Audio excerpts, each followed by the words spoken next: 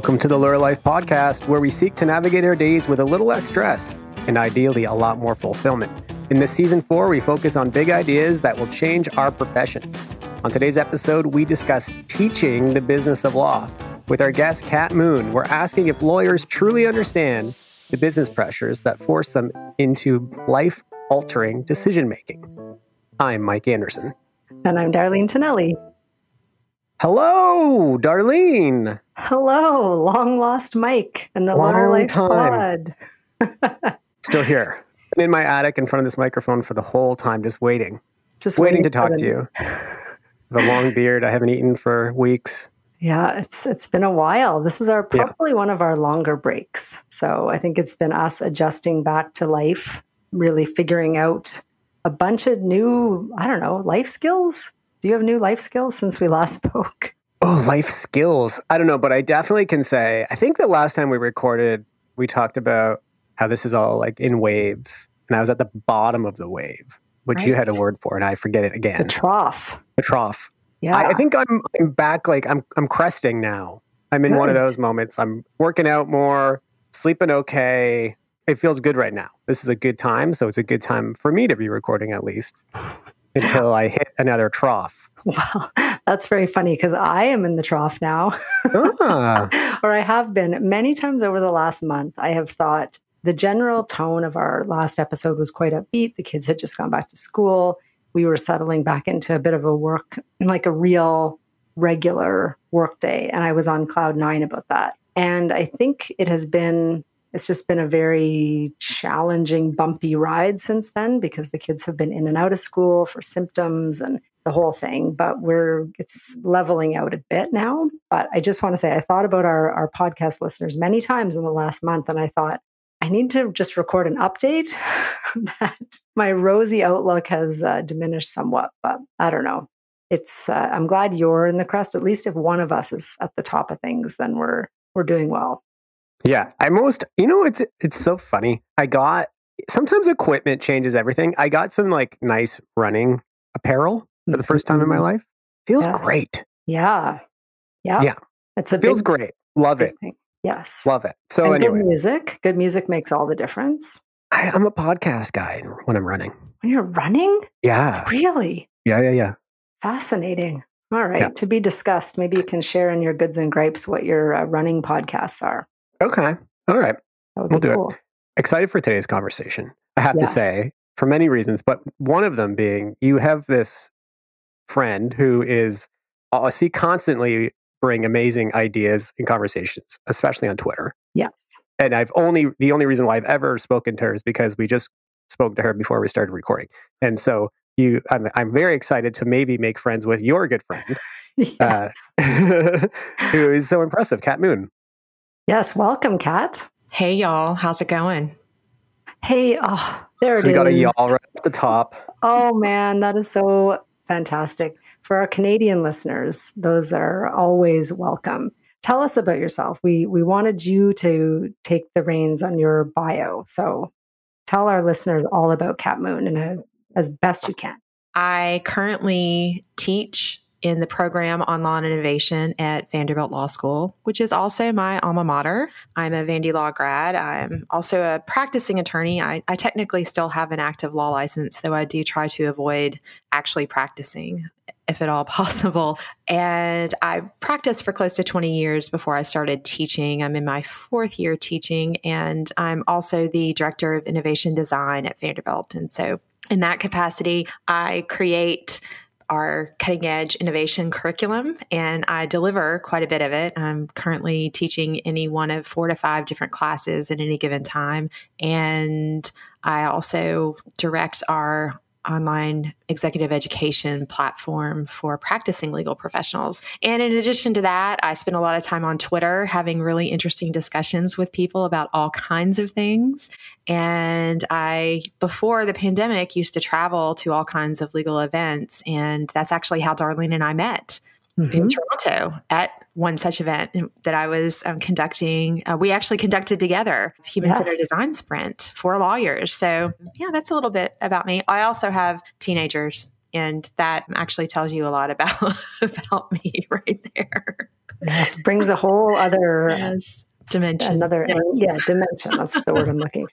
Kat, thank you for that intro. That is part of why we wanted you to do your own intro, is that you do so many things. And part of why we wanted to have you talk to us today about this topic is because you have a really interesting take. You have a different background. You're not a formal part of like a university administration that you've been part of for a long time. You've practiced, you've brought that into the law school environment.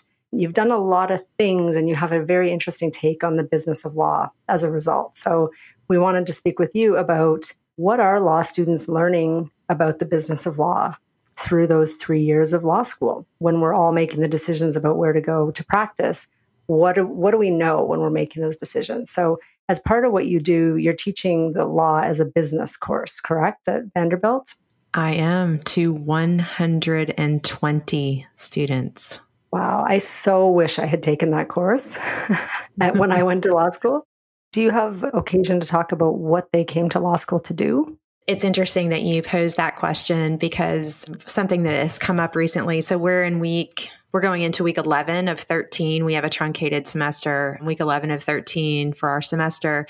And one of my students in a conversation last week shared with me that as she is wrangling as a third-year student with her employment opportunities, and she's just trying to figure out really which offer she wants to accept, she went back and read her personal statement from her Vanderbilt Law School application. And she did that so that she wanted to get back in touch with why she came to law school.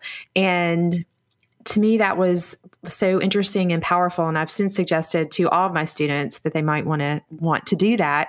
And I think when you reflect back and talk to the students about why did you come, the answers vary. I think that a lot of students do come with this real, frankly, burning desire to make a difference in the world, and that they see having a law degree and having a license to practice law as a very powerful way to do that. And even if they aren't falling squarely in the access to justice, public interest space, that part of the work that we are entrusted to do is still very important to them. So that's what they bring with them to law school.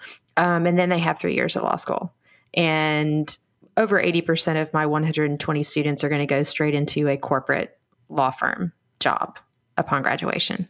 And so just, kind of looking at that trajectory, it is possible that some folks, maybe many of them, might lose the connection with why they came to law school in the first place. There are a whole host of reasons for that to happen. But yeah, something happens in those 3 years. A whole host of reasons. And I think we have had discussions about this, and it seems like there is so many reasons why that storyline almost becomes a stereotype, right? I can speak to it being true in my life. Going to law school because you want to do something positive for society and build this tool and use it in such a great way. And then, at least for myself, the job I had after finishing school, my articling time was at a major firm, which that's not necessarily the mandate. So what do you think, in your experience, leads to folks getting into that different path, that thing separate from what they entered into law school to achieve? So as I said, I think there are a whole host of reasons, and obviously it's going to vary based on the individual and their circumstances and context. But I think a big one that is recognized by a lot of people is, especially in the U.S., the cost of legal education. So even though 90% of Vanderbilt law students receive some kind of aid, usually merit-based, it's still incredibly expensive. I think it's like 5 cents short of $60,000 a year this year. And yeah, no, right. It shows. I had no idea. It's breathtaking, right? It was like, I think $22,000 a year when I was in law school from 95 to 98, and it's 60 now. And a lot of schools are more than 60. And so the financial commitment, even if you have a 50% scholarship, is still close to $100,000. And also keep in mind that a lot of students bring undergraduate debt with them to law school. Mm-hmm. And a lot of law school students have to borrow money in addition to tuition to live on. Right. And mm-hmm. because the rigor of a typical traditional law school experience in the U.S. does not make it easy, if at all possible, to work during the school year while you're enrolled, right? And you certainly are not likely to thrive academically if you're working. So I think the debt load is a real issue. And I've lost count of the number of students who've come to me to say that their ultimate choice right out of law school is dictated heavily by that fact. And that's an undeniable truth that is not at all surprising that is influencing the choices. I think another thing going on in the US is rankings. Law schools, the ranking is heavily dependent on graduate employment, which I don't know that in and of itself is a bad thing. I think most people come to law school so that it can help them achieve gainful employment when they graduate. But they're high stakes motivations for career services offices to place students in certain career paths, specifically those that require a JD. JD preferred, I'm forgetting the phrase for it, is not as helpful for the rankings. And I've realized something, this is kind of a little aside, but I think it's relevant to insert into this conversation. Even for those students who come into law school really focused on going into a public interest role, let's put debt aside. Let's say that they don't really have the debt issue. In the US, those public interest opportunities, not only do they not pay nearly as well as the close to $200,000 starting salary that some of these law firms pay to first-year associates, not only do they not match that, but there aren't that many of them. So it's actually quite competitive to get a public interest position. And so I think that's a factor that even students who are pretty focused on that, it might be shut out of that opportunity. And this forces them into a more traditional law firm position. As you are teaching them about the business of law and how law can innovate and so on, do you find that things become more complex or gray as it relates to that initial goal of doing good?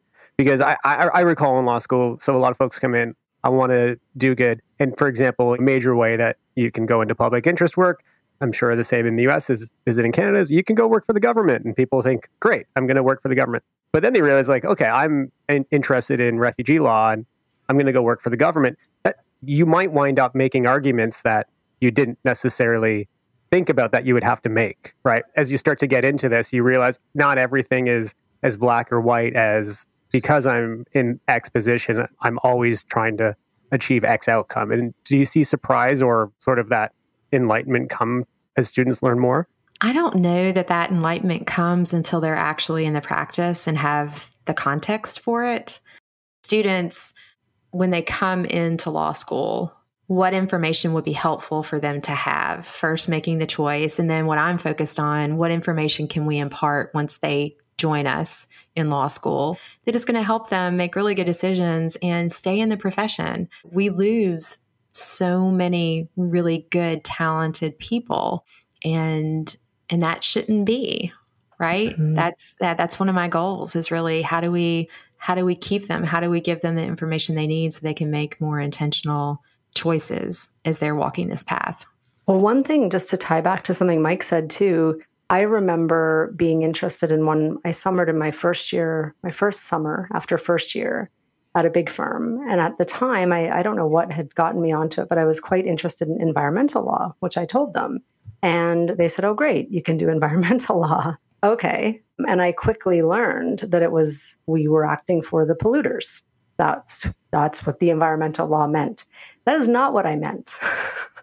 And I really quickly learned that there was a side and that the money was on one side for sure, sometimes on the other. But you could reasonably be expecting, depending where you ended up, that your clients might come from a certain financial background. And at a large firm, that's more likely.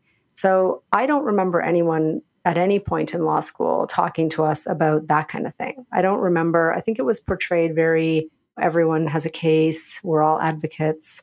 And I think that that's true. But I also think that one of the things that does drive people out of big firm environments is the fact that you can't really control what you're working on as a junior for many, many years. It's not like you go find the interesting work or work on something that jives with your principles. And I I don't know if I would have made a different choice.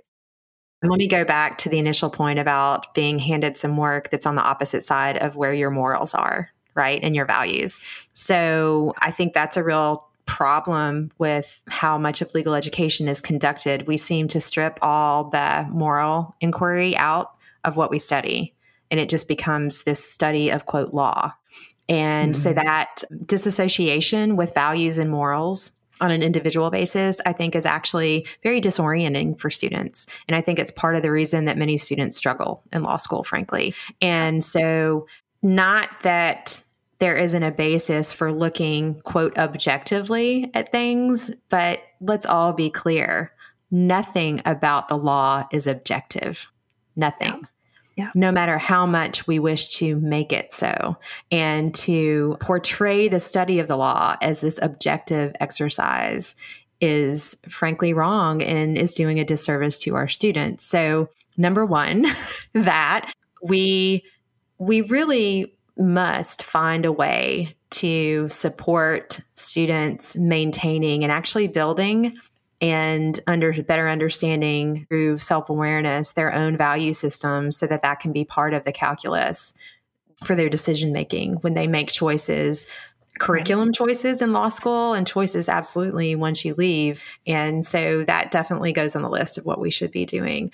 Because I agree, I do not think most students have a keen awareness of that dynamic that you identified, and truly don't understand the values or lack thereof underlying certain dynamics in the profession, right? And even if you present a case study, just for a brief example that I think we can all relate to, I can learn that Harvey Weinstein has a right to a defense by a competent attorney, but it doesn't mean I would personally want to do that defense work. Someone might, and it might not be offside someone's values, or certain lawyers I really admire that defend in the criminal space, obviously, from a principled perspective. There is a way, whatever your principles are, I guess is what I'm trying to say, there is a way to practice them. But I think that what you're pointing out is that we don't really get people to exercise the muscle to figure out, hey, really think about what your principles are so that you can kind of direct your career in a way, to Mike's point, if you want to support refugees, understand the government is the opposing party. Exactly. Right? I don't know that we learned that in law school. Exactly. So I think the key is, yes, to empower students to really have the opportunity to self-reflect and do that work so that they understand and are in touch with their own values, because that's very individual, right? And I think that the example you gave of the criminal defense attorney is one actually that most students are aware of, but they do not get the corollary in the corporate setting. That's right. Right. Mm-hmm. And in part, I think because that doesn't serve law schools well, who want to send most of their students into corporate law. I think there's an argument that they want to dissuade students from looking at that too closely, frankly, because then they might choose a different path. So there's a tension there, an allegiance to different stakeholders that I think creates a tension and perhaps even a conflict. But I think giving students the opportunity, inviting them into that inquiry, and it needs to happen. Here's the other thing. It needs to happen not in a silo. And this is one reason why I do certain things in pretty much all of my classes. Because if we silo that inquiry to, okay, this class is about this inquiry, and it just sits over here on the side, and maybe 10 students a year take it, that's not going to have the desired impact. So this is one of those inquiries that really needs to be woven throughout and made relevant throughout this academic exercise we go through called law school. Yeah, I remember later in law school listening to a lawyer talk about the business model of their firm and being very candid with the fact that the way we make money when we have a really good year, that's just because the associates work way more than a work day. That's kind of the cherry on top. We kind of, our overhead, we understand it all. We can work toward hitting that and breaking even. But the way we really make profit is by overworking the associates. Is basically, that was one thing that was delivered to me. And if I had that information at the beginning of law school, I think my trajectory might have been different. what I endeavor to do is to put living, breathing humans who are in the thick of it in front of them to tell their stories. So I invite people to come into our classroom this year via Zoom and put a face to these stories and make it real and concrete so that folks can see through other people's eyes what this actually looks like, what boots on the ground looks like. And so I think they need to basically hear the same thing or the same themes often from a lot of different people. So one, that's a way to help it click with students, because I observe, and this is not surprising, that many of the students, especially those who are K through JD, come to law school with no real, frankly, life or work experience. They've been students. They are professional students. And by the time they get to me, they become a professional law student. They're really good at law school by the time they get to me. And guess what? I do things completely differently than law school. So some of them get mad at me because they want to do what they've figured out how to do to thrive in law school, but that's not what I'm asking them to do. And what I realize is that as much as I can share and as much as I can ask them to see the world through the eyes of our guests, for many of them, it takes actually getting out into the world and having the experience for it to click. That is definitely part of the challenge, especially if law schools are going to continue to draw primarily from the K through college market, right? And not approaching it admission more from like a business school perspective. Like folks need a little experience in the real world before they come to us. Because the other observation I'll make is my students who do come to law school with substantial work experience. So they've held a job with a fair amount of responsibility for more than 6 months. Their approach, their outlook, their understanding is night and day compared to the average K through JD student. And frankly, they're much better equipped to navigate the choices that they face, that all of them face. So, there are so many factors that go into it, and it all comes down to law school could be doing a much better job. Yeah. Can I just note, though, from listening to you sort of lay that out, what occurred to me is that one of the big factors that I remember was that I'm a first generation professional school. No one in my family had been to any education beyond undergrad. No lawyers in the family, no one to ask, not from Toronto. And a lot of the people that I went to law school were or had lawyers in the family or even knew people who worked at the firms. My only exposure to lawyers in law school was the people who came with the firms to those dinners or to do talks about their interesting practice. And no one ever talked about the ugly side of it, ever. This is the year, late 90s. But the difficulty was masked all the time. And so very much part of our mandate to ourselves, Mike and I on this podcast, is to just talk about the stuff that we all quietly behind the scenes say, but that I really think law students need to hear, because it's doubly bad because not only are those the only lawyers you meet, but the lawyers, I was one myself.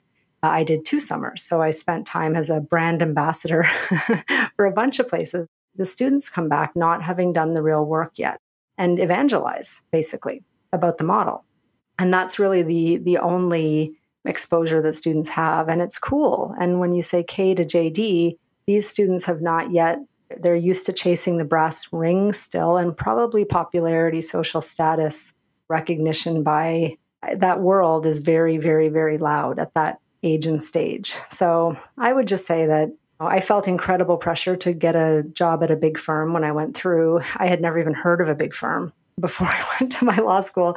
And I feel like I started to feel the pressure about 1 month in first, maybe 1 day in, because there was a lot of like free stuff around. And then doing those couple of years, though, I would say, has the other side of this is that is viewed as the thing to do that makes you a good lawyer. And I think that's the other thing we have to kind of talk about here, is that there's a perception that you're not a good lawyer if you don't go to one of these big firms. And I'd like to cut at that too, because I don't know that should stand. I think that students should be able to make choices. And if we speak openly about people making a real choice not to go the big firm route, it might help to make that a real choice that still puts students on a road to high level positions without that experience. So I have that experience. I'm grateful for it, telling the whole story of how I felt about it, why I ended up there. But I'd love for other students to get the same career boost that I was able to get, not having to work at a big firm if they know from day one what it is and why it won't work for them. Mike, do you want to weigh in on that quickly before I... Yeah, I mean, I'm the same. I benefited from a big firm articling experience where I think I got training and skills and practices and a process that has treated me quite well. Yeah, and I do think that there is a gap. Where do folks get that if they want to go out on their own when to start, for example? And it seems like that doesn't exist unless, Kat, you know something that we don't. So once again, many thoughts. Let me try to wrangle them in an organized fashion. So I absolutely agree that students should have the opportunity to explore in a more unfettered way different potential paths. And it truly is an impediment to looking at different paths when your law school career services office is focused solely on the corporate law track. And you see all of your colleagues around you, as Arlene, I think you probably observed when you got to law school, like that's what everybody's focused on. It's what they're talking about and on campus interviews. And it just becomes, especially if you don't know anything about any of it when you get there, which is most law students, even those who have lawyers in their family, probably don't still know a whole lot about how it all works, honestly. And so they show up and they become like lemmings. They just follow the herd and this is what you do. And it does become a point of ego and pride. So knowing that culturally and knowing that students are actively, in some instances, dissuaded from choosing alternate paths, that students have very clearly identified align perfectly, or if not much better than with their values. And this happens. Like I hear stories from law students in different law schools. This is not just about my law school, but law students who share stories that they're dissuaded from pursuing certain paths by their career services office. And I think that's because, as I said earlier, their law schools and specifically that office, they're beholden to multiple stakeholders. And so again, that tension that comes up. I also want to emphasize what you said, Darlene, that some folks follow this path and have very successful, rewarding, happy careers. This is not a path that for all is a bad idea.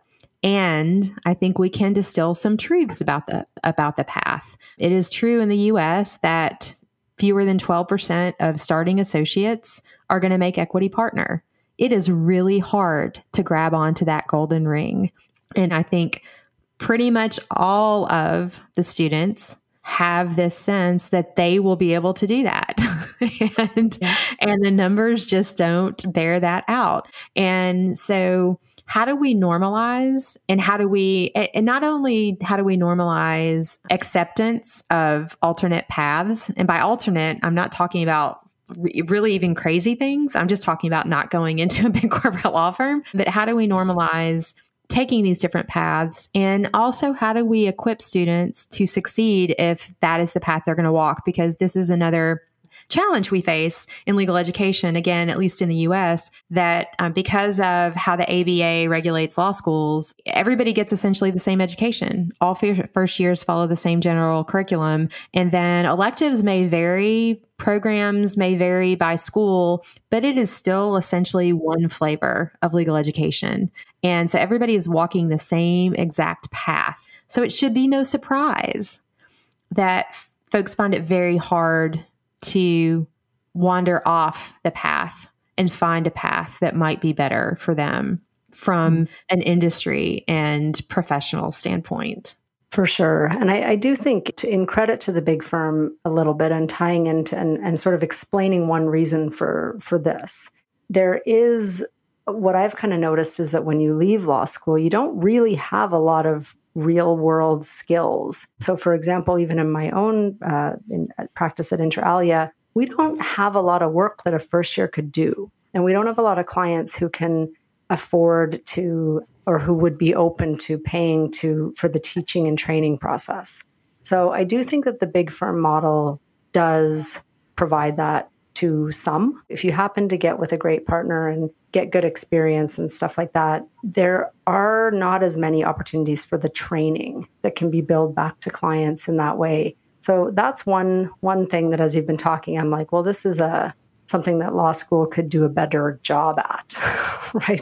If you would leave and be a more know more about the law, or have at least one course with useful skills, like having seen a contract or actually drafted a contract, which I never did in law school, or some useful skills like that. Maybe that's an option. But anyway, at this point, we could talk about this for a long time.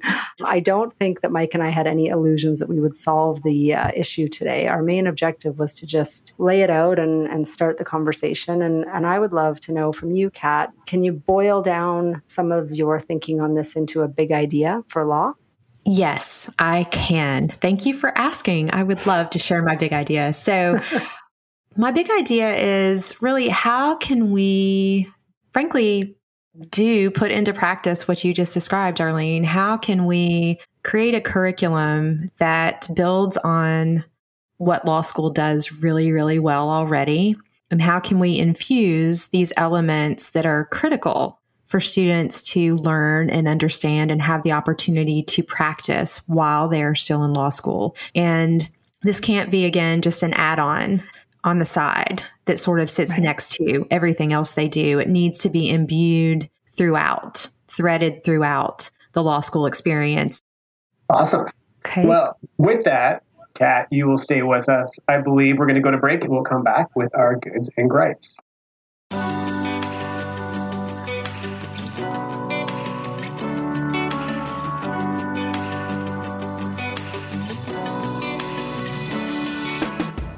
The Lawyer Life podcast is brought to you by Inter Alia Law. Inter Alia lawyers have big firm training, in-house experience, and a wide range of expertise in technology, media, and entertainment. Our advice is business-focused, speedy, and practical. To learn more, visit interalialaw.com. That's INTERALIA-law.com. And we are back with our goods and gripes. Goods are things we want to promote and support, and gripes are things that annoy us. Kat, would you like to kick us off with a good or a gripe? So a good, something that is making me happy right now, is that I'm in week 11 of 13 of my class. And so the light at the end of the tunnel is getting brighter and brighter and brighter. Mike? Do you have a good or a gripe? I think from beginning of lockdown onward, I have just become the biggest fan of Seth Meyers and his show.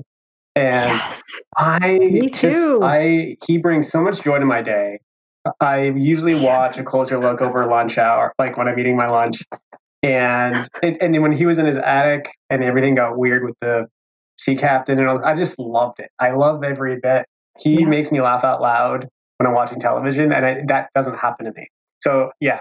I completely echo your feelings about Seth Meyers. He got better through the pandemic. I feel like the format for him was really great. And when he does the bits about like calling Melania, oh my God. Like, I die laughing. Yeah, but what about my jambalaya? I die laughing. And I've actually noticed there are a couple of, I listen to Trevor Noah too, and I find that I've had a bunch of laugh out loud moments. And I don't know if I just have so little fun now that like any slight fun gets a laugh out loud, but man, those guys are funny. Yeah. Well, this has been great, Kat. We so appreciate your time and expertise and your big idea. And I'm very glad to have been able to share a conversation with you, because now I am one step closer to becoming your friend, like Darlene is. You are my friend, Mike. You are in. We are friends.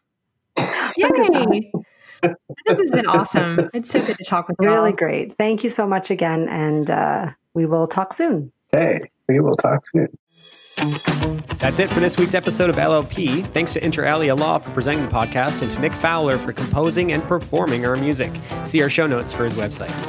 Don't forget, we love feedback. Please comment in the review section, or subscribe or like. We'd appreciate it greatly. That's it. Talk soon.